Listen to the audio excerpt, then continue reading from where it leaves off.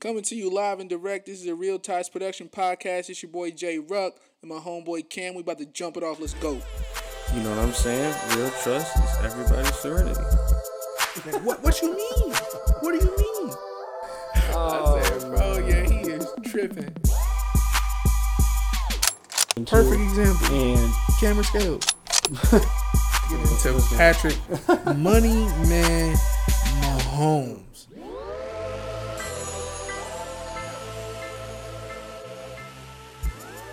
And we are back again with another episode, Real Tires Production. You see it in the title, NBA playoff preview. I think this is going to be a really good discussion. We're having a lot of contradicting or contrasting arguments. I'm ready for this one. I think we got some good opinions. Let's get it started. So we're going to start with our individual award list. We're going to go through MVP, Defensive Player of the Year, Sixth Man of the Year, Most Improved Player, Coach of the Year, and we'll give it. Lastly, we'll give it off with our Rookie of the Year. Cool. Something that we both agree on, even when we're discussing, the season at hand. It was kind of our favorite pick to win Rookie of the Year, and that's LaMelo Ball. Clearly, Melo. I think not only because Charlotte's going to be in the playoffs, and we're going to be able to see him in clutch, crunch time. Yes. See what he made. Real deal basketball Rookie of the Year, and he's gonna be a big role on that team, in their success. And I think the one thing that surprised people about LaMelo Ball so much this season was how comfortable he was when he first stepped out on the floor. He never looked overmatched. He never looked rattled. He always looked poised, and he was, doing stuff that veterans aren't even comfortable doing in the games, in his first week. And it's crazy because you get these NBA anchors or whatever like that, the people that's supposed to cover, people that's supposed to know the sport more than anybody. Right. You would think that they would understand that playing up at a young age, pretty much your whole life, like that gives you the ultimate confidence in the biggest stage, because you always been playing with players faster than you, stronger than you, bigger than you on the court. So you already adapted to that next level of anything already. You already the most prepared you can be for it, I would say. Right. So of course he's gonna look comfortable. Of course he's gonna be confident out there because he already know that he can get his off against kind of whoever.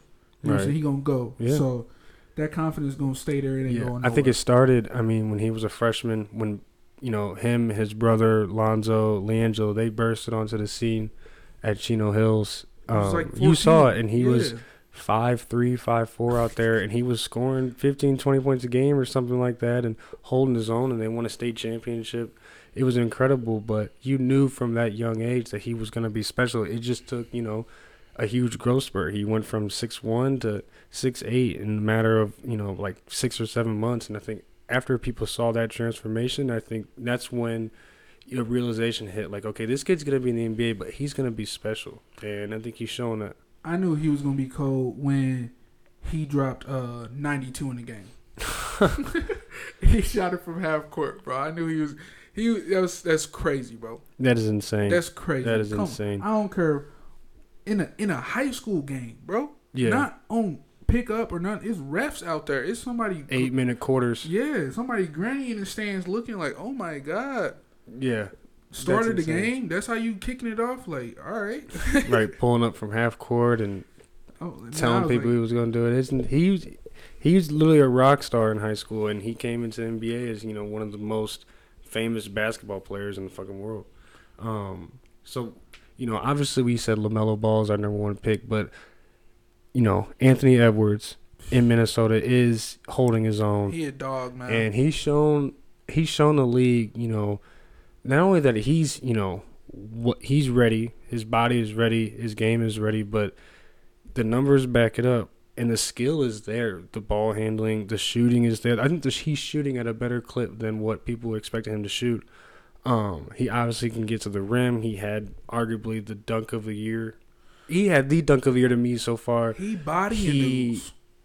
That's going to go down as an all-time dunk, but to do all of this in your rookie year and not be Rookie of the Year just kind of shows you how special this draft class is going to be, because there's a lot of talent. and you have guys like Tyrese Halliburton, Emmanuel Quickly, Jay Sean Tate.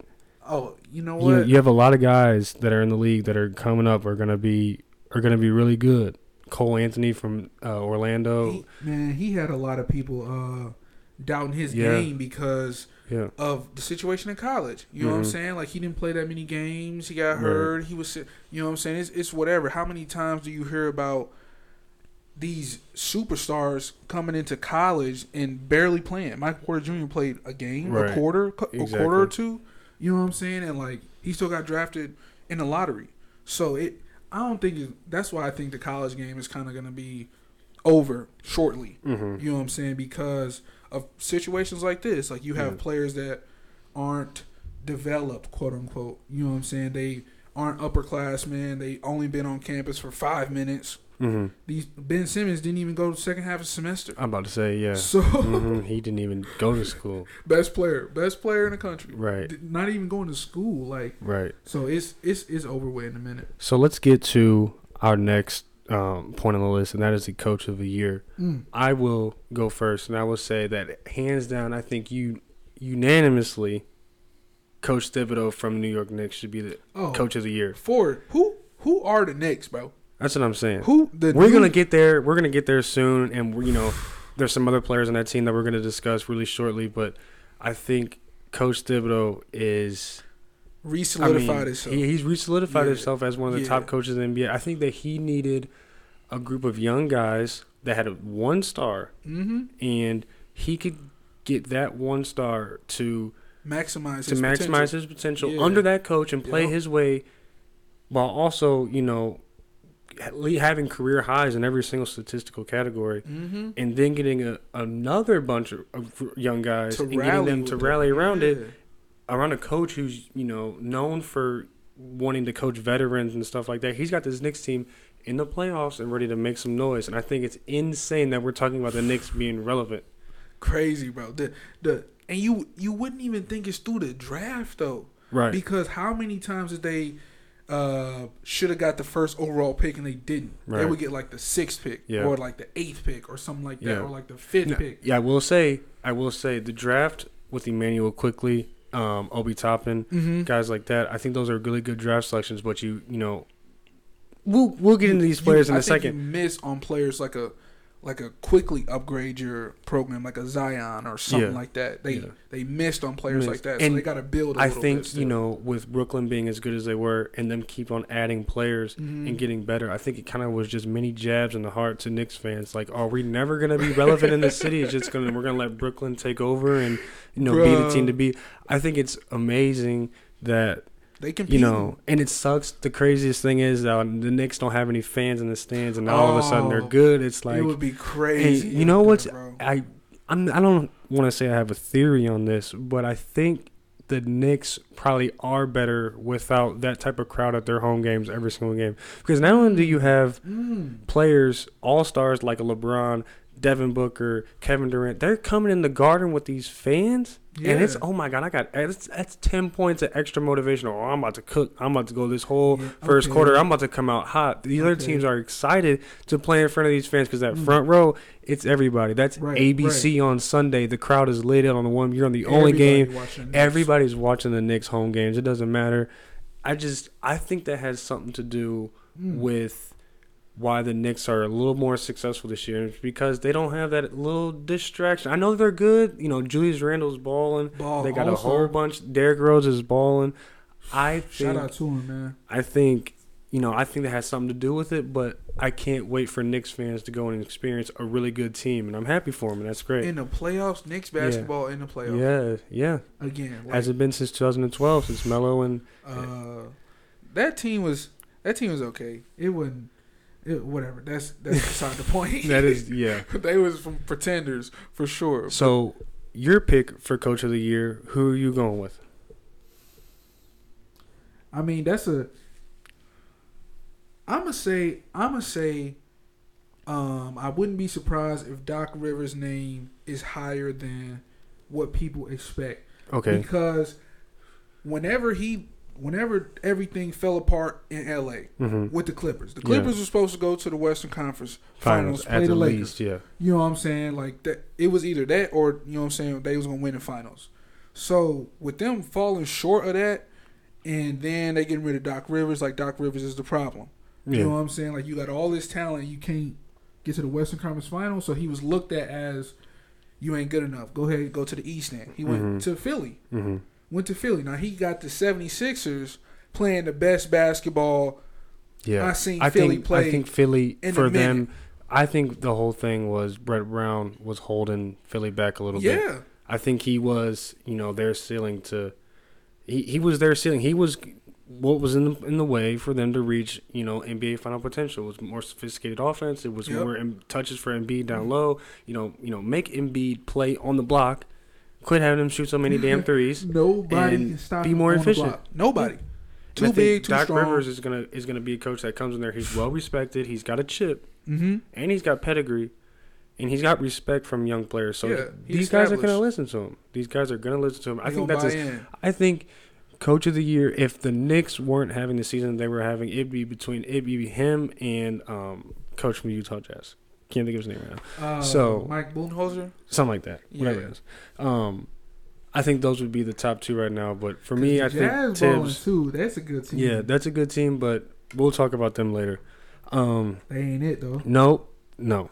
So we're gonna get to our most improved player. Now I had some candidates that definitely made a name for themselves this year and established themselves as not only high volume guys, but high efficiency guys and guys that are getting better and that are young and you have a lot of time left. But speaking of the Knicks, my most improved player will be Julius Randle. Come on, bro. Has to be Julius Randle. Come on, he's put this team on his back, and not only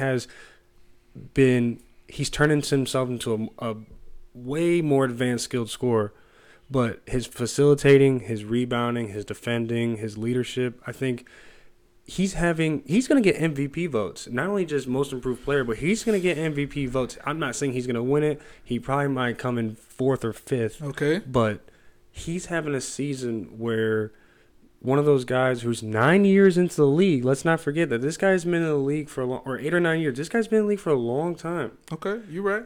So it was going to be, all right, he's going to be this 20-something point per game scorer who just was, good stats on a bad team type guy, or was he going to be a guy that can, be a leader, get a group of guys around him that he can play with and be that guy because, he's in that position. You're 6'9", 240-something, and you have these skills where you can play inside out.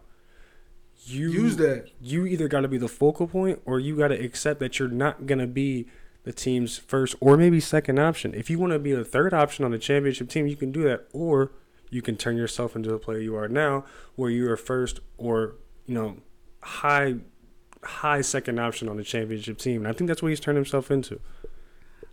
I do not disagree. Julius Randle been balling. Shout out to him, but at the same time, I think it's easier to look at Julius Randle as a candidate for that because he's an all-star. Yeah. You know what I'm saying? I think the most improved player award should go, which they do a pretty good job of it. A player not necessarily jumping to like all-star status, but just improving from one step to maybe jump a couple steps. And I think Terry Rozier out of Charlotte, I think the way that he handled how Charlotte is, the system is going. I think you have a case because Gordon Hayward was hurt for a significant amount of the year. I think you have an argument, but I do disagree heavily. I think there's a lot of players ahead of him. My finalist, actually, he wasn't even on there. He cold, bro. I'd say my second player on this list, who is another player who's trying to lead his team at least into the playing game, is Zach LaVine, and he's got the Bulls sort of relevant right now. He's got the Bulls. He's become a 25-point per game scorer that has been more efficient, but shooting better from the three, and he's got a team with Nurkic and they play well. Or Vucevic, not Nurkic, Vucevic. They got a team that plays well. And the Bulls, I'm not saying they're going to make any noise in the playoffs, but they're going to get there. They're going to get there. And those are steps ahead. I think Zach LaVine being an all-star too, he's kind of taking that route that Julius Randle's taking. And that's, being a leader around a bunch of guys who haven't really done it yet. And you got guys like Kobe White on that team that are good. They have a good squad. I think that he definitely deserves some recognition for most improved player. Because when you talk about most improved player now, you're talking about the jump from non-all-star to all-star. I think that's what the criteria kind of should be. Your whole argument on Zach LaVine, if y'all rewind the tape, all y'all heard him saying was the Bulls, the Bulls, the Bulls, the Bulls, the Bulls. Yes. Right. It ain't about the Bulls. Okay. It ain't about the Bulls. Terry Rozier is not even the most impressive player on his team, though. He the number one scoring option. He's on not that the team. most impressive player on the team, though. First of all, he jumped into the role of the man after they had brought in how many other guards? And they just got another one. And they just got another guard. So he had to transition his game from being a point guard to being a scoring guard in the NBA. And the way that he made that jump to that was, I think, a bigger jump than what Julius Randle had made. Julius Randle was already averaging. But it's different when you're a big stats, bad team type guy. It almost goes away. Now look at somebody like Devin Booker. He gets a lot of respect. Charlotte wasn't none either. Until Phoenix started really win this year, Devin Booker is getting the proper respect that he deserved. He always was getting some respect, but it wasn't proper. Terry Rozier, somebody who was on the Celtics, who was a second, third, fourth scoring option even at times, he's climbed the ladder, and now he's a number one on a team. But he's not somebody that a year from now you're going to look back and be like, okay, this was the turning point for his career. I think that he's kind of where he's going to be at for the rest of his career. I think Zach LaVine has another level he can get to. I think Julius Randle has another level he can get to. The guys I didn't even listen to. I'm not disagreeing that, though. I have Christian Wood on here, who's I think has taken a bigger jump than Terry Rozier has. Jaylen Brown, I think he's taken not a bigger jump as Terry Rozier, but I think Jaylen Brown is a way better player. I think Jaylen Brown has turned himself into somebody who we thought was going to be an athletic wing who could probably defend to this guy can be a main ball handler. He can be a number one scoring option. If it wasn't for Jason Tatum, he could go for 24 to 26 points a game. I think he's good enough. Jason Tatum is still different. Yes. Completely different. Yes. We're going to get on that in a minute. Yes. Shout out to Jason Tatum. Shout out to St. Jason Louis. Tatum. 314, we in here. But first of all, you got to throw out Christian Wood because you just said big stats on trash teams. Trash team. Okay, I get that. It's kind of a fluke. But does any of that matter to a team that's not on a finals contender though? Charlotte ain't winning a title. They're not even gonna win a playoff series. I ain't saying they're gonna win a title. I'm saying they a contending team. They top 5 in their conference. They're top 7, 8. The Rockets about to possibly have the first overall pick. Hopefully. I hope. So that's different between a 5 seed and a bottom seed. Mm-hmm. So I'm saying you got to throw him out. So it limits who can be a legitimate contender for that. And I think Terry Rozier is doing it for Charlotte and doing it for himself. I can't agree, and I want to agree so bad. The Hornets are right now, they're sitting at 8th in the East. Jesus. They're going to get in the playoffs. They'll get that play-in game. Mm-hmm. That's fine. However they finish in the play-in tournament, they're probably going to get bounced in the first round. I just think that most improved player, the criteria for that needs to be a guy that went from not being an all-star or a guy that was a good player on a bad team and has gone from to being an all-star or to now their team being contending. Now, it is going to take some help, but like a Devin Booker, he needed Chris Paul. A lot of these teams, they need that extra piece for them to be super good. What I'm saying is, for most improved player, they were snubbing him though. They were snubbing him, but his teams were not good, so you couldn't respect it. It's really, I'm not saying it's easy to put up 25 a game on a bad team, but it is when you're force fed the ball and guys don't give a shit, and there's politics in it. There's politics in it. He's the only one putting shots up. That's it. So I went with Julius Randle. You go with Terry Rozier. that's fine with me. Mm-hmm. I think we will just agree to disagree on that situation. For sure. So here we go with Sixth Man of the Year. Now, this is a tricky one for me because I had two names that, I believe that, either way it goes with these two, I'm not going to be mad with. And that's Derrick Rose and Jordan Clarkson. And got to be Jordan Clarkson.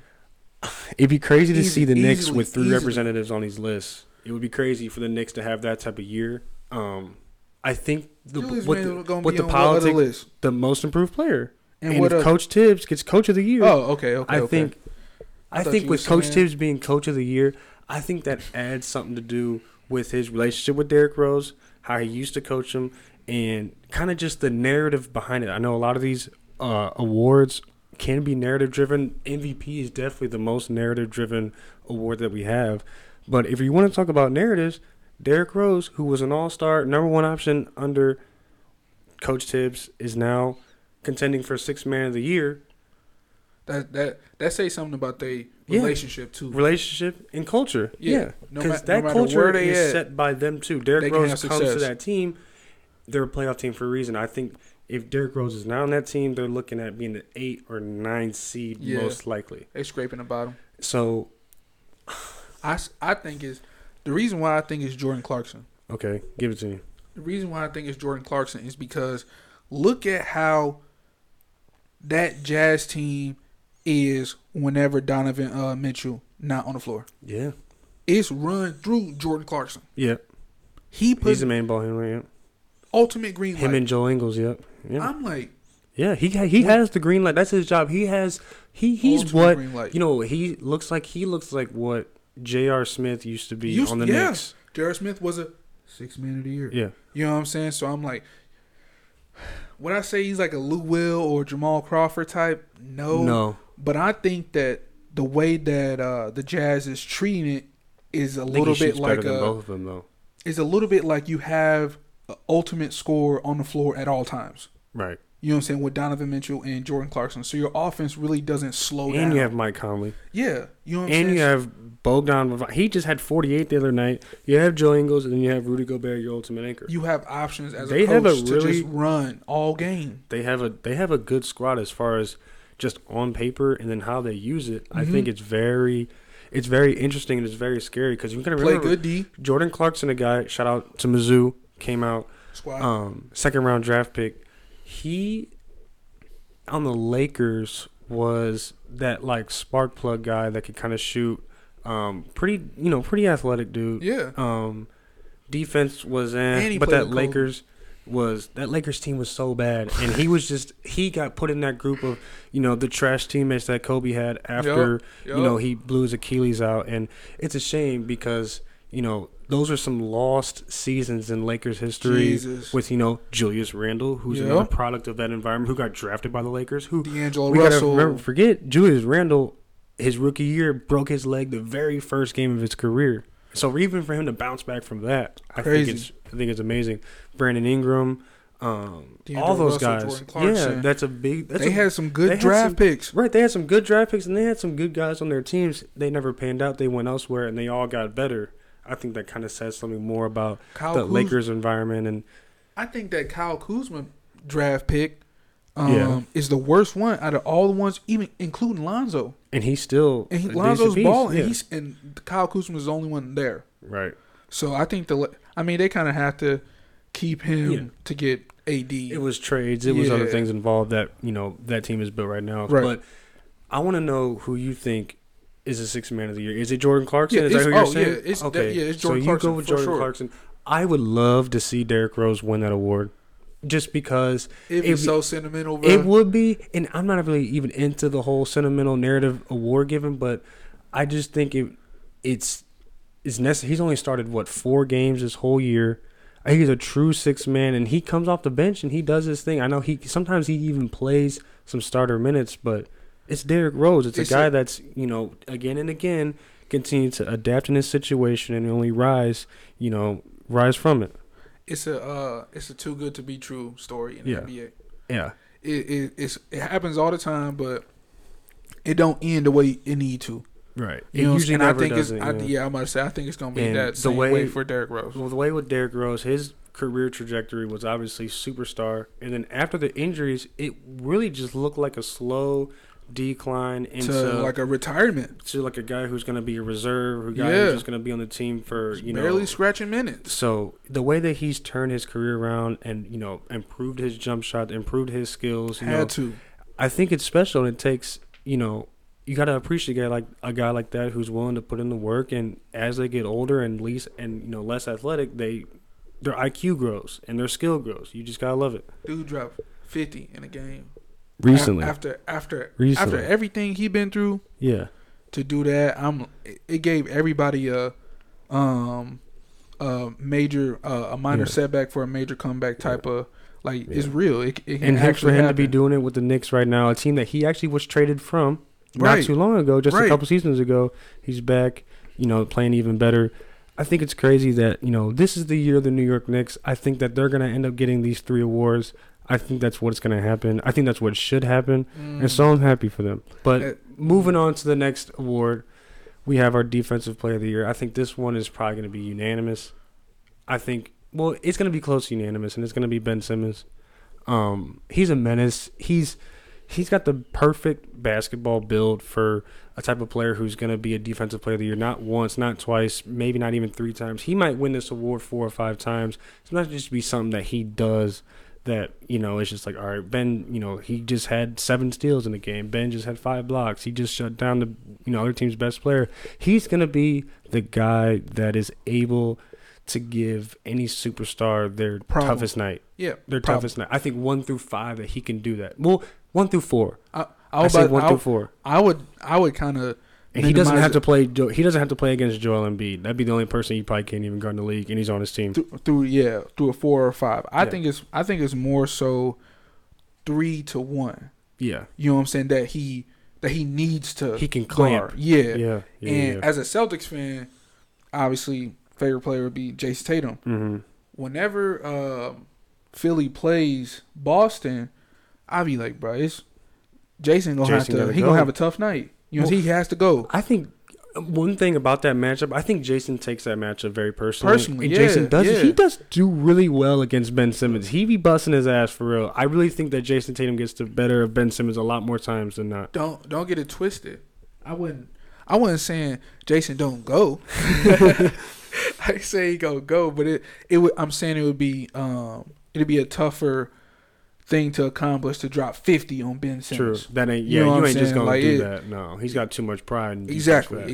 I think that comes down to a pride and team thing because you're scoring 50, you're gonna score. You're scoring on everybody at that point. On everybody at that point. That was pretty much. I mean, unless you're a defensive player or somebody else, it's clearly Ben Simmons. Yeah. I think Rudy Gobert is going to get some votes. I think he's going to get some votes because the team is so good. Get votes. Right. Yeah, he can't not get votes. Mm-hmm. So I think that wave of giving it to him though is kind of like over with though. Yeah, he won't ever be a better defensive player. Right. You know what I'm saying? So he kind of already capped there. So I'm like, of course he'll still get votes. The best big defender, the best paint protector in the league. Yeah. So I'm like, of course he's gonna get votes, but at the same time, like he took the best.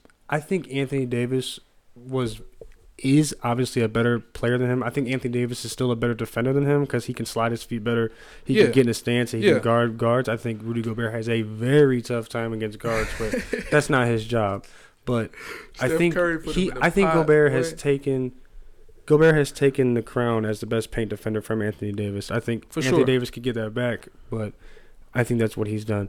So this next one, obviously the last one, the MVP. There's a lot of options this year, and if a couple of players didn't get hurt, they'd be right in that mix too.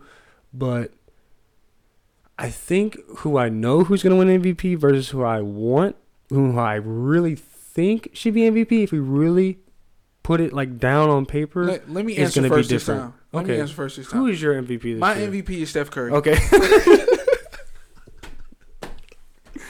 My MVP is Steph Curry. Goodness. You can't tell me, bro. You can't tell. This team is trash. Yeah, if you take Steph, you know what's crazy is the same treatment we would have given LeBron for playing on a team with players who are very marginal and how much credit he would have given is not the same energy that Steph Curry gets at all. Oh, false.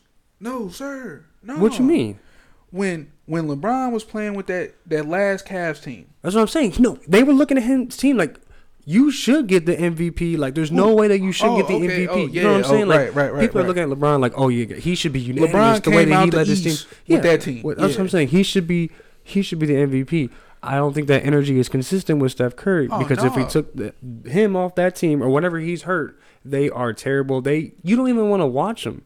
No, and now Steph Curry's playing in games. He does stuff in every single game that is different than the last. And it sounds so simple that, it sounds dumb how simple that sounds, but the shots that he's hitting, the way that he's getting open, the way that he's shooting them, you can't hold him. He did the pump fake and shot the ball, glassed it, left-handed. I've never seen him do that in his life. Like, he's unbelievable. He's the greatest show in basketball right now. Ultimate creator on the court. He's the greatest show in basketball right now. He got a chop from as soon as he stepped on the floor. He can hit it. He can hit a shot. He can hit a shot. Literally from behind half court, in front of half court. It doesn't really matter where it is. He can put the ball. Every time he shoots the ball, you're expecting yourself, it to go in. Thank God that ball didn't go in, or I'm lucky it didn't go in. Yeah, you better just hope 2K messing with you on that 3-point layup, because he hitting everything, and you give him a wide open shot. Like, it's just like, bro, how do we? There's leave? Nobody. How do we leave in today's NBA? There should be nobody that plays on a team that he does, as small as he is, and dominates the way that he is in the league full of giants. It is incredible the way that he is putting his team on his back this year. And they're going to get in the play-in game. They might get the Lakers. And, we're going to talk about that matchup later. But that can be the game of the year. For sure. That has the potential to be the game of the year because it doesn't really matter what you talk about with LeBron and AD. Yes, they can bring – LeBron can come with 30. AD can come with 25 and 20. It doesn't really matter. Steph Curry can go for 50 on anybody, and he's proved that this year. And they sneak a win. Yeah. They just beat Utah, the number one team in the league right now. Hoops, I feel like Hoops, anybody can lose on any night. And you get a player who can control the game like Steph. If Steph scores 50 in a game like that, it's gonna feel like 70. It's gonna feel like he's scoring every single point. Every time, yeah. It's gonna feel like every single. Those threes are just devastating. It put the ultimate stress on your defense, on your head coach. Yes. You know what I'm saying? Because you have to center everything, even offensively, around Steph Curry. Right. You know what I'm saying? Because if Steph come down, hit a three, and then you come down a one and done, right? Fast break, Steph Curry hit another three, you like, damn, you know what the hell we doing? Yeah. You know what I'm saying? That's 6 points you down right there, so it can turn ugly quick. So offensively too, you have to call great plays too. His ability to score 20 points in the first quarter of games is alone can be one of the most devastating things you see as a team. Like, you get a guy who you already are on edge about. You're already nervous he's going to go for 30, and he comes out and gets 25 in the first quarter.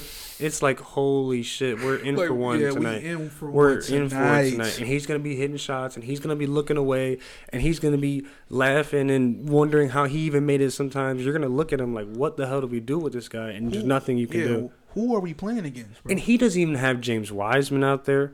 He doesn't even have Klay Thompson out there. He's doing stuff, getting around these screens, and guys, shout out to his teammates who are getting him open off the ball and who are holding their own.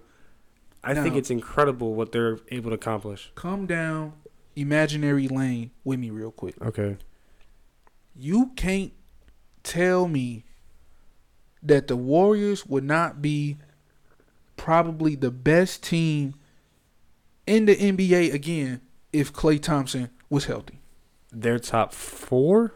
I think they're top 4 in the West. At least top 4 in the West. I think at the very least. I think they number one. Number one with Klay and stuff. With Klay and stuff. And maybe James Wiseman just being there. Yeah. Just being there. Or maybe they have a trade and they have another big in there.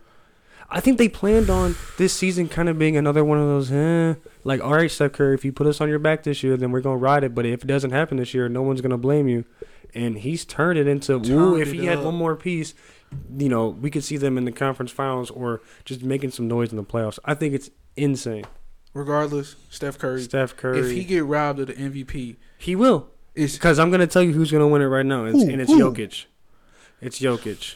Come on, bro. Like I told you, it is a narrative-driven award. The biggest one there is. You got a guy who's never won it before. You got a guy who is a classical big, who is also kind of.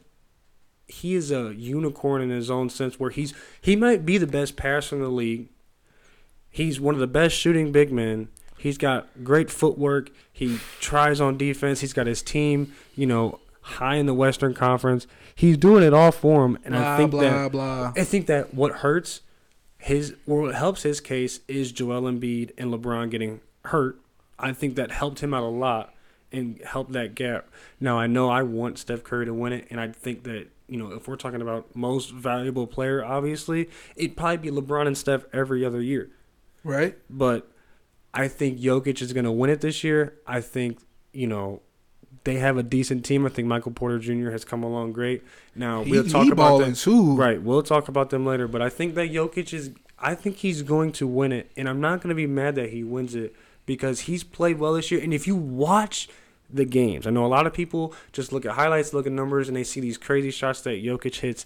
It's great. They look amazing. But when you watch him play, he looks the part. He looks like an MVP. He looks like he's the best player on the floor all times out there. He doesn't make mistakes. He finds the right guy open. He makes all the right plays. He's an unselfish player. He doesn't bitch to the refs. He doesn't really do anything that's that crazy. And as a guy who's not very athletic, who might dunk the ball 10 times all year, he's somebody that's turned, into, okay, we think this guy can be really good. He's a player that skipped the phase of most improved. He jumped that ladder. It's from a really solid player to, okay, this guy is playing at an MVP level, and this is probably where he's going to stay for a couple years. Look, first of all, shout out to LC, the boy. This is squad. Yep. But I don't think the Jokic love is just like. You think it's temporary? Do you think it's just hot for a year? Because ultimately, this would be, if he is ever going to win MVP, this is the only year he has a chance to win it. I don't think he's the most talented player. I don't even think he's the most valuable player, but he's going to win it this year because he's done some special things. You hit it right on the head when you said the NBA is a narrative. The MVP is a narrative-driven award. Like, they always want to give it to somebody new. They always want a different story and stuff like that. That's the MVP award. But as great as that story of Jokic, first time getting the MVP, blah, blah, blah, blah, blah, he don't do everything right, whatever like that. I ain't saying he not a great player. I ain't saying he not a unicorn, all that. He an amazing player, bro. But the story of Steph Curry coming back and doing what he doing, bro, I think that's a greater story than this Jokic is kind of like a monotoned language arts teacher or something like that. Like, that is the fascinating thing about it, is that you look at him and you're like, nah, he probably just comes off the bench. No, and let's not forget Jamal Murray, who is out, torn ACL. He's got to pick up the slack. I think, like I said, it's narrative driven, and these type of components just add to it. And Jamal Murray being out only helped his case. I don't think he wins it if Jamal Murray's out, but I also don't think he wins it if Embiid and LeBron don't get hurt. So, as lucky as that may sound, I think he also deserves it with this level of play this year. And I think it shows. If you watch the games, it shows. I got a dub on Steph. All right, we can bet that. Because I think, I want Steph to win it. And if I lose that bet, that's a bet I'm willing to lose. But it's going to be Jokic, and I'm not going to be mad about it.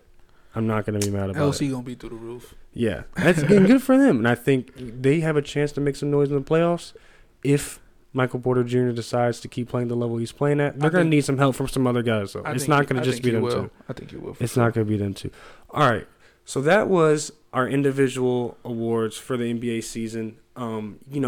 Debate the rest with your mama. You don't know what you're talking about anyway. Only the real facts come from Real Ties. On me. So let's get into the contenders and pretenders and, give me a dark horse in each conference. We're going to start off with the contenders. And I want you to start and give me your list of the teams that you think have a legit shot to win a championship. Not get to the finals, not get to the Western Conference Finals. Who has a chance to win it all?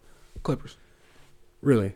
That's the only team in the West that you think that has a chance to make noise, or that's your top dog? Oh, that's the top dog. That's top dog. The teams that I think gonna be in the Western Conference Finals is the Suns and the Clippers. Okay. I think the Clippers gonna beat the Suns. Okay. I think the Clippers are going to face. You said just my top dogs. These are your teams that you think that can win the championship. I think it's not your matchup. Who can win the championship? Is what you're saying. The Clippers can win the championship. Can the Suns win the championship? No. The Clippers can win the championship. Even if they get to the finals against an East team they're probably gonna be better than. They're not gonna get to the finals, bro. They not. Okay. It's the Suns, bro. It sound real good. They have a chance to play the Warriors or Lakers in that first round, and that's probably a potential nightmare matchup for them in the first round, even. So you having them in the Western Conference Finals is beyond me. But I think them, the Clippers, and I think it's only the Clippers and the 76ers, bro. Okay. I think the Bucks are pretenders. Okay. I think the Nets are pretenders because I think they health gonna get in the way of them trying to do whatever it is they trying to do. Okay. Which is obviously win a championship. They've just been out for they have. It's every night somebody's out. Yeah. How many games have those three played together? Right. It's exactly. Not that many. And you're just gonna jump in the playoffs and think it's turn it up. You know what I'm saying? Like, I think they're good enough too. I think you got those three guys. Those are three guys that are good enough too. Sound good. We go see because I don't know basketball like that. If that's what this ultimate super team is, then let me see it then because I ain't never seen nobody turn it up like that. As far as my contenders in the East, I do have Brooklyn and I also do have Philly, and those are the only two.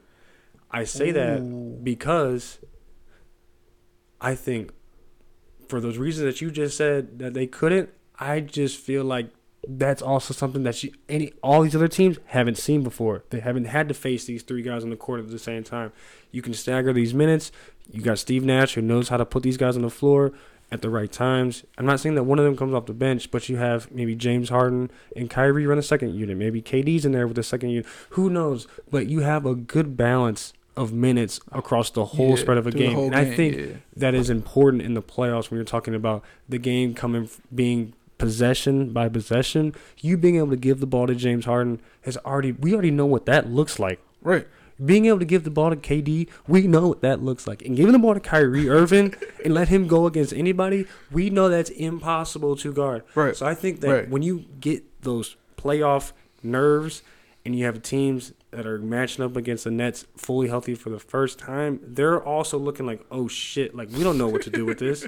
The Nets may not know what to do with this, but we sure damn don't either. You're right. And so I think it's a good chance to see what Steve Nash is made up of as a coach, Mike D'Antoni as an assistant. What are they going to do? What are they going to come up with on the defensive end that's going to be able to stop anybody? What are they going to do on defense? Because the offense is going to come. If it ain't Eastern Conference Finals or bust, it's a bust. It's a bust. That's major facts. It's a bust. Major facts. It kind of is supposed to be finals or bust. It really real. is. It's supposed to be. It really is. So it really is. Selling them short to the Eastern Conference Finals. I'm like, if you don't even, that's what the Clippers last year. Yeah. You know what I'm saying? It was supposed to be the same kind of feeling. Get to the finals or Western Conference Finals or bust. It was supposed to be Lakers. And Lakers did their job. Yep. Clippers did not. Now, as far as my contenders in the West, I'm going to go. I have three teams. I have the Suns. I have the Clippers. And, of course, I have the Lakers. No. I have the Lakers. You can't count out LeBron James. I don't care what. You can't even go back to a season where you say, oh, LeBron didn't even make it to the final. He was hurt the last time he didn't make it to the finals, and his team didn't even make it to the playoffs. So before you get started with all that bullshit about, oh, the Lakers, when LeBron James is in the playoffs, he is literally the stats back it up, that he is the single most dominant basketball player in the playoffs in NBA history. More than Michael Jordan, more than anybody else. He averages the most points. He has scored the most points, been to probably almost the most finals. Like, he has done everything, and he continues to elevate his game in the playoffs. He will go and average 35 in the playoffs. He can still do that. Now, listen. Y'all just heard Cam. And they might be in the playing game. Y'all just heard Cam give LeBron his flowers while he's still here, right? Y'all just... Bro, LeBron is our GOAT. He's our GOAT. I already know. I'm saying that Lakers team though. That's enough, bro. Are some pretenders. No. They are some pretenders, bro. They are. It sound good. Anthony Davis. They have a good team. They still have if LeBron was healthy all year, and they're in the second or third spot in the West, what kind of conversation we having? They're definitely on your list. They're definitely on your list if they're in the top 4 of the West right now. You're right. But at the same time, look, they just won a chip, right? Yep. Name me one team after they just won a chip that look as bad as they do right now. I can give you a good example. LeBron's second chip in Miami when they played the Spurs, and they won in 7 games when they probably should have lost in 6 before Ray Allen hit that shot. And the ultimate beneficiary of that was LeBron. Obviously, the biggest denominator of all sports ever, LeBron James. They have him, and he's still at the top. And you have a team who just won a championship. You have a conference who, even the teams at the top are still some pretenders. You can't tell me LeBron gets some of these teams out of the way in his first early rounds and meets like who? If the Lakers and the Clippers play each other in the first round, it's ugly. It's ugly for LeBron. It's ugly for LeBron. I'll be nervous, but it's not going to be ugly. He can beat that team. That team is beatable in the playoffs. God. That team is very beatable in the playoffs. Early in the playoffs too, when it's really like it's not even crunch time yet. When LeBron is still, bro. If LeBron run into the Clippers, the Jazz, the Suns, a team like the Nuggets, yeah, no, they're pretenders. If LeBron wanted to run into any of those teams, am I saying that he wouldn't beat any of those teams? No, that's not what I'm saying. But I'm saying he gonna have to beat them in nothing less than 6 games. It's going 6 or 7, bro. Come on, you take LeBron. Oh, look, bro. This is the same thing we said with LeBron with these bad teams in the East when they were like, oh, it's going to go 6, it's going to go 7, and these series would be over in 5 games or 6 games maybe. And he was killing everybody. It's the same thing. People just forget, and it's the West, and LeBron went through the West and killed everybody in the bubble. I know it's the bubble, but he killed everybody in the bubble when we thought that it was supposed to be the year for competition for him. That's all I'm saying. Now, my other 2 teams in the West, the Suns and the Clippers, I see the Suns, they have a chance to win it because of how things are seated in the lower half of the conference. As in, the Clippers have a chance to play the Lakers in the first round. The Suns can avoid both of those. Right.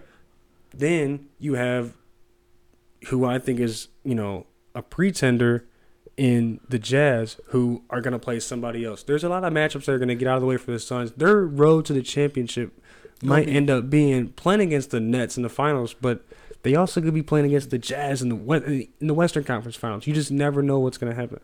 So your Western Conference Finals will be the Jazz and the Suns? It could be. No way. It could be. It could be. I think second round, it could Jazz be. are done. I have the Lakers. It always goes like that. For me, it's whoever else in the West who decides to be consistent against the Lakers in the Western Conference Finals. So I have the Lakers pretty much stamped in the Western Conference Finals. I would have them, and I think them and Philly would be an interesting finals matchup, but I don't know if I can see that happening. I think I just see the Nets winning the playoffs. Not easily in the East, but I wouldn't be surprised if they go on a run and we're all sitting here shocked like, oh my God, they only lost 2 or 3 games going into the finals. Like, that's realistic. I think that's realistic. Hey, that's realistic. We're going to see that. Well, now that we've listed our contenders, let's go to our pretenders, which I think this list can be a little bit longer as far as teams that we're kind of just more so disappointed in this year, more so than we know we're not going to win the finals, but they're just kind of disappointing. I'm going to start in the East. I think don't do it. The flowers I gave don't do it to their team early in the show, I do think the Knicks are the biggest pretenders in all of the NBA playoffs. And the reason I say that is because they're a good story, and the chips fell how they fell this year with COVID and, no fans and this and that and whatnot. And the Knicks, I'm not saying they got lucky, but they struck gold and they struck hard this year, and everything worked out. Everything had to work out so perfectly for the Knicks this year just to get a 5 seed. And it's working out. Yeah. But when they get in the playoffs and they play a team like who? Like the Miami Heat. Come on, bro. Or if they play the Hornets. Speaking of a pretender, I think they're gonna have a tough time in the playoffs. I think that pressure I'm not gonna say it's gonna make them fold, but I'm gonna say it's gonna be new. I think they win a series. I think they have a tough time in the first round, and anything after that is just beyond expectations. So in the East, you got the standings right in front of you. In the East, all the teams outside the top three: Philly, Milwaukee, and Brooklyn. Yep. Every team after that. Yep. So you got the Knicks, Hornets, Hawks, Heat, Celtics, Pacers, Wizards. All of those teams are pretenders. Yeah. All of them.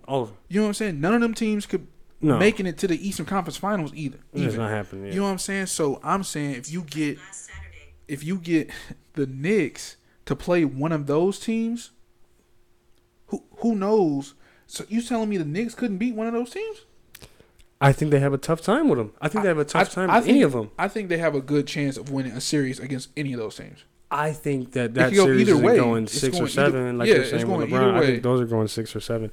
I don't think they're built for long-term playoff success. I think they're one of those teams that are good in the regular season, but it's going to take them a little bit to earn that trust for me in the playoffs. Now, my other 2 pretenders on this list is Milwaukee, which I've given them too many chances in the past for them to just keep folding and keep falling under pressure the way they always have. do. And they always do. Yep. And I think they're going to fall at the hands of probably Brooklyn. I think that's what's going to happen. Yeah. I think Philly, they're a better team than Philly, but actually I take that back. I think Philly's a better team than them, but they could give Philly a run. But I think if it comes down to a series, I think that Philadelphia is going to win. My next pretender, or not even pretender, but probably the team I'm most disappointed in this year is the Boston Celtics. Come on, bro. The Boston Celtics. I know that's your squad. I know you like the green and white. I know we rep for Jason. It's so ugly right now, We love Jason. We do like Jaylen Brown. We do like Tristan Thompson. We do like. You don't like Brad Stevens. I think he's I was just about to bring his weak ass up. Because go ahead, man. I'm gonna let you rock out. I've been riding with, you know what I'm saying, Boston since like 07, 08. When the Big Three came to Boston, hey, St. Louis don't have we don't got a squad. So when I was like middle school, and Paul Pierce teamed up with Kevin Garnett, Ray Allen, squad. What you mean? And we teamed up to beat LeBron. True. So True. I'm like, all right, let's go. That's facts. So and they won a chip. You know what I'm saying? So I've been riding with them since then. After Doc Rivers and we brought in Brad Stevens, I thought he was about to be the next great coach. You know what I'm saying? He was supposed to be the next Popovich. He was anointed. He was supposed to be the next Pop because he was making the playoffs in the East though, making the playoffs with Isaiah Thomas. Yeah. With a with Avery Bradley's with no names. You know what I'm saying? Yeah. Like Marcus Smarts and Now, am I discrediting him for having good? Because those teams weren't good. You know what I'm saying? Like he took them to a different level. Now the only reason to a different level. That's true. That is a fact. The only reason I'm going to discredit him is because when he's shown that when he has the players that he upgraded players that he should make his system even better. An all NBA player. It falls short. Yeah. Every time. They gave him who? Jason Tatum. Yeah. Or first of all, they gave him Jaylen Brown. And then they gave him Jason Tatum. And then they brought in Kyrie. And then you bring in Gordon Hayward. You know what I'm saying? Like you giving him everything that you asking for. How are we not how we not getting there? An interesting stat. How? The Celtics lead the league in most games down 20 points, and I think that's at 14. They've been down 20 points or more in a game 14 times, and it leads the league. And it's hard to watch, bro. It is hard to watch. And I watched them play, and you have Jason Tatum who can score whenever he wants. He's the next great NBA scorer. I believe he's the next guy that's going to average 30 for probably the rest of his career when he gets about 2 or 3 more years in the league. 60 ball. Jaylen Brown, 60 isn't crazy. Jaylen Brown is going to be a guy that ultimately goes somewhere else and is going to be a number 1 option, best player, going to be an all-NBA guy himself. He just is on a high trajectory of getting better and better and better. And, he just Shout out JB. Yeah, he is what the NBA is looking for. 6'7", wing, good defender, super athletic, and is getting better on offense every single year. And defense. Yeah. You know what I'm saying? Like he will guard your best wing. Or if, let's say you got your 2. You know what I'm saying? If we playing but he does have a benefit playing with Marcus Smart too. He does. You know what I'm saying? Marcus going. He's an anchor. He's an anchor. He's an anchor on defense. I love watching Marcus Smart play. He's an anchor. Which he probably won't even be on the team next year. They probably have to get rid of him to upgrade that spot. And it's just ultimately what it's going to have to be. And if you upgrade it, it'd have to be a scorer. Scorer. It's going to have to be somebody. Well, I don't know. I think you need to bring in another facilitator in there, someone who can make plays on the ball. I think they need somebody who's willing as a guard. Oh I think they need guard. somebody that can come in there and is going to want to get 12 to 13 assists a game. That's all they need somebody. They need somebody like that. Jason Tatum doesn't need another scoring guard on his hip. He needs somebody that's going to get him the ball and get the hell out of the way. Disregard what Cam just said about bringing in. They need to get rid of Brad Stevens, bro. He need to get up out of there. Who they bringing in though? That's going to change. They need a culture change. I believe that for 100%. It's a culture change, but who? But a culture change means that you have the wrong culture on your team, which I don't believe that they have. I think it's some pieces that don't fit there anymore, like a Kemba Walker. Ooh, but he just got there. He don't fit there no more. Is it? Okay, is it Brad Stevens' fault for not recognizing that his system is only good enough for two players? Because that's what it's shown. It's shown that Kyrie and Jason had their time, and that Jalen had to take a back seat, and that Gordon Hayward had to take a back seat. Terry Rozier had to take a back seat. And Terry Rozier is not in that upper tier that the rest of those guys are in, but he had to take a back seat. And that's why he left. What he's doing. That's why he left. I think it's what needs to happen is because Jason and Jalen. Jason is so good, but Jalen also is really good. What they need is somebody who's also is really fucking good like Jason, and they need to get Jaylen Brown out of there because as great as he is, they probably need either an inside presence or a superstar point guard to go with Jason. They don't need another wing. They need another guard or they need another big that is a superstar. And you pair that with Jason and you see what happens. You just want to see it work though. You want to see it work. I want to see it work for Jason bad. Because what's happening with Jason is that after he had that crazy rookie year, he went to the playoffs, he did his thing, he dunked on LeBron. A game away from the finals. Game away from the finals as a rookie, and who knows what happens in that finals. You just never know. That would have been crazy. So to see the path that he's on now, and now he's not turning into one of those bad teams, good stats guys. What he's turning into is decent team, really good stats guy, but team isn't on the same level that he's on. He making a great push for first team All NBA. He's making a great push. He making a great push. Great push. I think if last year doesn't go the way that it goes with COVID and the season doesn't get shut down, Jason was probably leading most improved player. By a long shot. That's what I was talking about with the criteria for most improved player. It's a player that goes from not all-star to holy shit, this guy is the guy now. Right. And that's what Jason was last year before the bubble. And it was crazy to watch that because he was driving 30 a game with the Lakers, the Clippers. He was doing everybody dirty. But Julius Randle ain't doing that. He is, though, just a little bit different. It's just a little bit different. He's facilitating, he's rebounding, he's leading a whole team, but also is in a different position. If we're talking about this year, Jason's a better player than Julius, but look at the two teams. Look at the coaching, look at the teams. You're right on that one because, look, I think if we play the Knicks in the first round of playoffs, we might get bounced. You guys are probably one of the only teams that I would feel confident against, like with the Knicks. No, I think if we run into anybody in the East. Anybody, East, we could get bounced. Some teams that I think that have a chance to make some noise in the playoffs that nobody's really talking about is two teams we haven't mentioned at all, and that is Atlanta and that is Washington. No, these two teams. I'm not saying that they're title contenders because they're not contenders. Yeah, but look, listen. Let me make a case right now because the Wizards have a chance to beat anybody. First of all, you put the Wizards. You put fucking Russell Westbrook and Brad Beal in a playing game. You give them one game to go crazy, and not just a series. I think they play their way into the playoffs, which is a team that we never thought was going to make the playoffs. They got Russell Westbrook in a trade where Russell Westbrook was looked at as a player like, is he washed? Is he like not what he used to? And now he's brought this Wizards team to bigger heights than John Wall could. Ultimate triple-double. So, shout out to the triple-double king, the new triple-double king, Russell Westbrook. Congrats to him. That's amazing. I think it's a testament to, how hard he plays every night. Every night. And his intensity and just, his overall skill of the game. I mean, he gonna bring it every night. We get caught up in, how athletic he is and how kind of a one-of-one in that he is.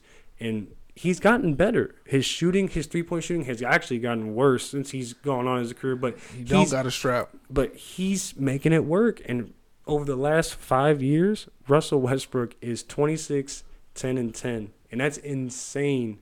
Crazy numbers. He's going to average a triple-double for his career. He's going to average a triple-double for his career. Now, I did mention the Hawks. And why I mentioned the Hawks is that you have a player like Trae Young. He's not Steph Curry, but he is a player that can go for 30 to 35 in a game. Yeah. And he has that chance to take over. They have a team like John Collins. They have some other good pieces. Yeah. They have some good pieces on their team. I'm not saying that they're a contender. I'm not even saying that they're gonna win a first round playoff series. How they gonna make noise? But, okay, I take it back because they're gonna be a 4 or 5 seed, and if they get that 4 or 5 seed and they play the Knicks. Hornets or the Knicks, they can beat them. They can beat the Knicks. It's gonna be a good series, but I think that's possible for them. That's possible. I'm not talking about them, going to the Eastern Conference Finals, but I think that Trae Young has a chance to elevate himself if he wants to in these playoffs as a player. He gonna have to. Is he gonna elevate himself? You don't think so? He ain't got no. He doesn't have a choice. But do you think he's going to? No. You don't think so? I think they get bounced first round. Like swept, or they just no. I think they not moving on regardless of how it go. You know what I'm saying? Going 0-4 or going 3-4. They. Well, let's talk about our pretenders in the West because I think that list is probably a little bit longer. Let's start with your list. Well, actually, who are your pretenders for the West? I gave it. Everybody outside of Brooklyn, Philly, and Milwaukee. Okay. Everybody on that list. Charlotte, Boston, Miami. Yeah, okay. The Knicks. Everybody. Nobody. None of those teams. Atlanta. None of those teams are making it out the East. None of them. Okay. You know what I'm saying? So if you talking about Atlanta gonna make some noise and make what noise?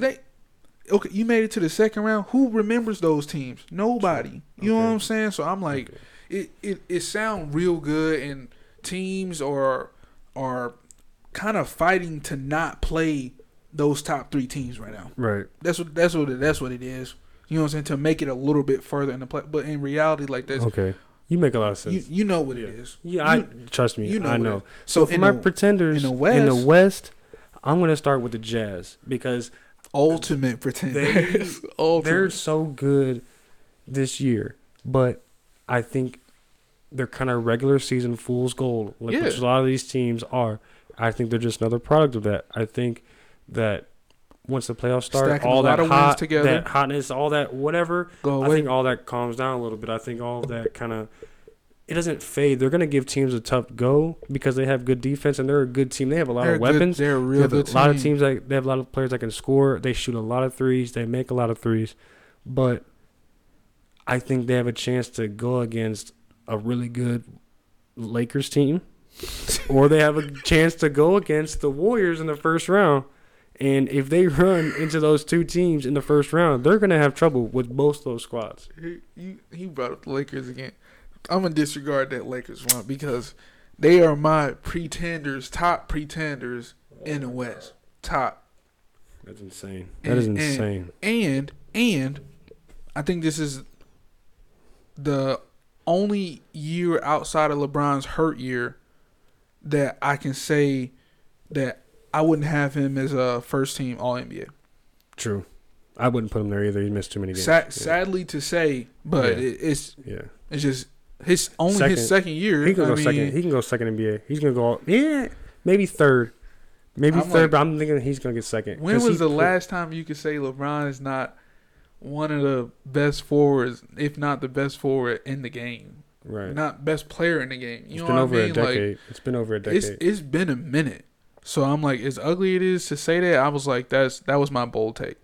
Okay. That was my bold take. That LeBron is not right now. He not top 2 forwards in the game. So, but with that being said, Lakers pretending to think that they was about to go back and win another chip back to back. Head ass. All okay. Right. We'll see. We gonna see. Denver Nuggets. Pretender. ultimate pretend, just like the Jazz, bro. Ultimate pretender. Just like the Jazz. Like it sounds so good.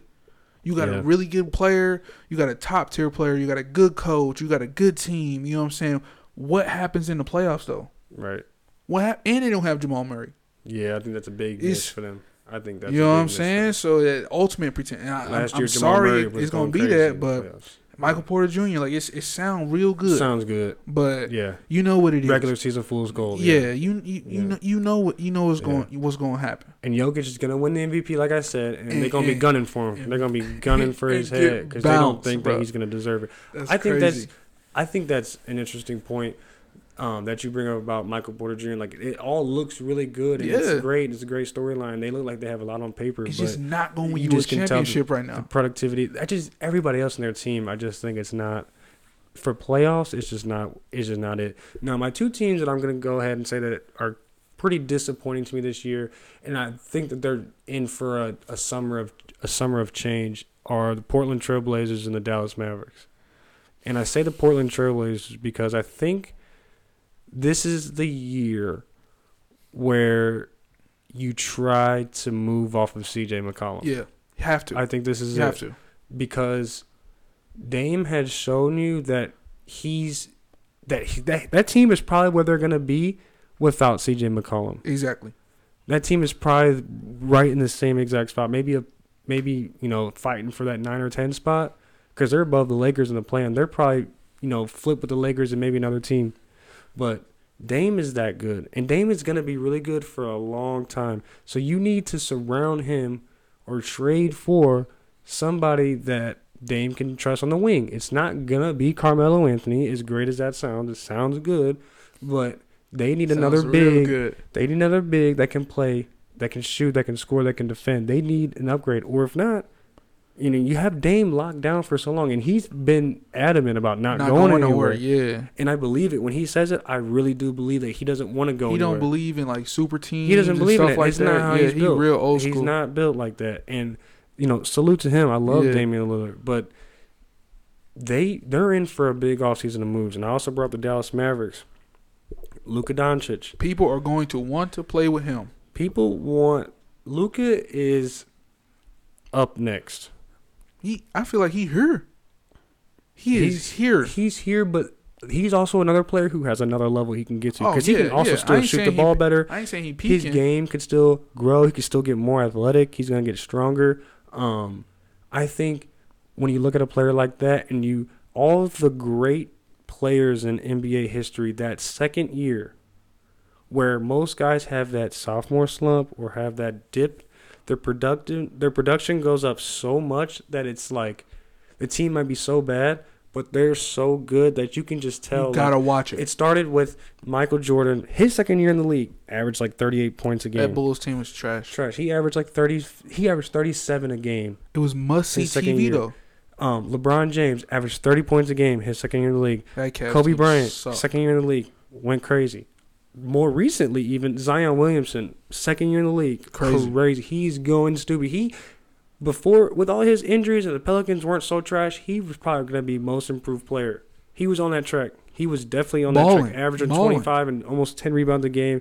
Super efficient. You can't. He's the ultimate bucket getter. He's going to put the ball in the basket. Ultimate bucket No matter getter. what you try to do, he going to find a way to muscle you, to go around you, to go over you. Like, he's going to put the ball in the hole. When we talk about Zion Williamson at the end of his career, he's going to be a top 10 all-time leading scorer in the league. Literally, bro. And whether that's without a jump shot, with a jump shot or not, he's going to be there. And it just says a lot about his talent and the way that he's able to play at 6'6", and able, as athletic as he is, but he has skill. And there's no denying that. It's just that team is not very well coached. They have some good culture around them. They got some good pieces. Though. But Brandon going. He's going a little bit, but it's coaching. It sound real it's good. Coaching. That's coaching down there. It's coaching down there. You got some good pieces down there. They got talent. I know that's off of the Portland Trailblazers and Mavericks, but New Orleans is a team that I am kind of disappointed in. But it is so fun still watching Zion just play and get better as the game goes on. I think it's really interesting to see, how good that he has gotten in just a short period of time. It's also fun watching Jason Tatum get 60, but as a team standpoint, you like, bro, it's next game, we probably get blown out by 25. You know what I'm saying? Jason probably had like 35 though. You know what I'm saying? Then next game we lose in overtime by like 5. Or it's you can't like get around the fact that the team is trash. Right. You know what I'm saying? Like that. Steph Curry is going off. Well, speaking of Steph Curry, we're gonna wrap up this NBA segment with this last point that I have, and that is our dream play-in tournament matchups. And as the current standings sit right now in the East, you have the Celtics playing the Wizards, which is my matchup that I really want. And then you have the Hornets playing the Pacers, which is a matchup that I really don't give a shit about. But the Celtics and Wizards, obviously you have Brad Beal versus Jason Tatum. Crazy. St. Louis. Crazy. That would be one of the greatest games that I've seen live on television just because of the stakes. Turn and them up. Where guys are from. And turn them up. You have two teams who have two guys that can go and that can decide a series one way or another. They both got to go for 40, bro. Yep. Jaylen Brown's got to go crazy. Everybody has to go crazy. But Brad I think Beal's got to go crazy. Russell Westbrook is going to. Not to sidetrack from your other dream play-in scenario, but I think the whole play-in part in general what's your opinion on it? Is one step away from 1 through 16, because I think this play-in thing is one, too complicated, is too stupid as hell. So I think everybody is kind of like, all right, you see that the NBA is trying to do something different. Innovate something. You know what I'm saying? And I think it's ultimately going to fall to the 1 through 16. Now, I agree with it. People would be like, oh, then conference play kind of don't matter. I think you still take the top 8 in each conference and then seed them through records 1 through 16. Right. You know what I'm saying? So I think conference play is still important.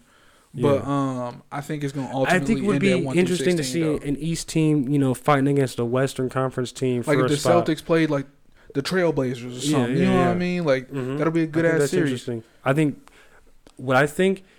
what'll ultimately happen is if they make that rule, the MVP award becomes a little more significant. Oh, for sure. Because it doesn't become as narrative driven. Now you're talking about because for this to happen, the schedule has to change. Now, the teams in the East and West only play each other twice. That's going to have to expand probably 4 or 6 times. Yeah. Everybody's got to play each other probably 4 times. It's probably going to be somewhere around there, 4 or 5 times. It'd be you'd play only your division. I think what it's going to have to more be games versus your conference. East versus West. Divisions might matter. Yeah, divisions actually won't matter at all if we go 1 through 16. What will happen is the MVP award will be better, but you're probably going to have a 5-game series between East and Western Conference teams. So whoever wins that matchup, maybe there's seeding implications based on, the Celtics beat the Trailblazers 3 out of 5 times. Right. If they have the same record at the end of the season, who's going to be higher? Celtics. So I think that's, has a chance to really expand and grow the popularity of the NBA regular season, which people say that doesn't really mean shit. You're right. Exactly. And a play-in tournament, right here. A play-in tournament is not really solving much, but just giving us one extra game to get excited about. Exactly. That's it. And you know what? It's not even one game. Right. Like you have to lose 2 twice. You have to lose. It's a double elimination type thing. So it's so stupid. I think it's so weak. You know what I'm saying? It's kind of like giving teams like that safety net, like a Boston Celtics. Well, where they tried to do. If you lose against that Wizards team, they're trying to protect against these type of teams in this range to not tank, which is it makes maybe, but it just depends on the culture of your team. Okay, do you really care about these 2 games? Does your front office really care? I mean, they put you on a stage to now care, but who knows at the end of the day? And in the Western Conference, I think would be probably one of the highest rated games, of the regular season history in the NBA would be Lakers and Warriors. Correct. Playing game. And I almost want the Lakers to finish in the playing game just for that to happen, because I think what you'll see on the court is you'll see an ultimate LeBron and you'll see ultimate Steph. And what we've been missing from that rivalry is just LeBron versus Steph. I think we've had so many counterparts and so many other moving variables in that rivalry. It's been there's not going to be a series between these two. So this is the best that we're going to get between them. Steph going for 60. Steph is going to go for 50. I don't care if AD's out there, LeBron's out there, fully healthy. He going to have to. Caldwell Pope is hitting everything. Kyle Kuzma's hitting everything. Steph Curry can go for 50, and none of that shit is going to matter. Yeah. None of this, because like we said earlier, he scores 50, it's going to feel like he's scoring 70. Exactly. It's going to feel like he's hitting everything. So that's going to be, something I'm looking forward to, something I'm really hoping we get a chance to see, because that game on ESPN, you get a healthy LeBron versus a healthy Steph, who's currently super hot, which is what you want going into that playoff game. Steph being super hot and LeBron, we don't know what's going to happen. Like I said, it's all narrative driven. So if we have those two storylines coming into a playing game, there's nothing we want more than that. Order me some mulligans. We watching it here. You know what I'm saying? We're going to end it up right here. Steph need to get the MVP. If he not, I'm not watching the NBA game no more. This is a Real Ties Production podcast, and we are out. See y'all. Thank y'all for tuning in to another episode of A Real Ties Production. My name is Cameron Scales, alongside my co-host Justin Rucker. Appreciate every listener. Please like and subscribe on all of our channels. See y'all next episode. We out.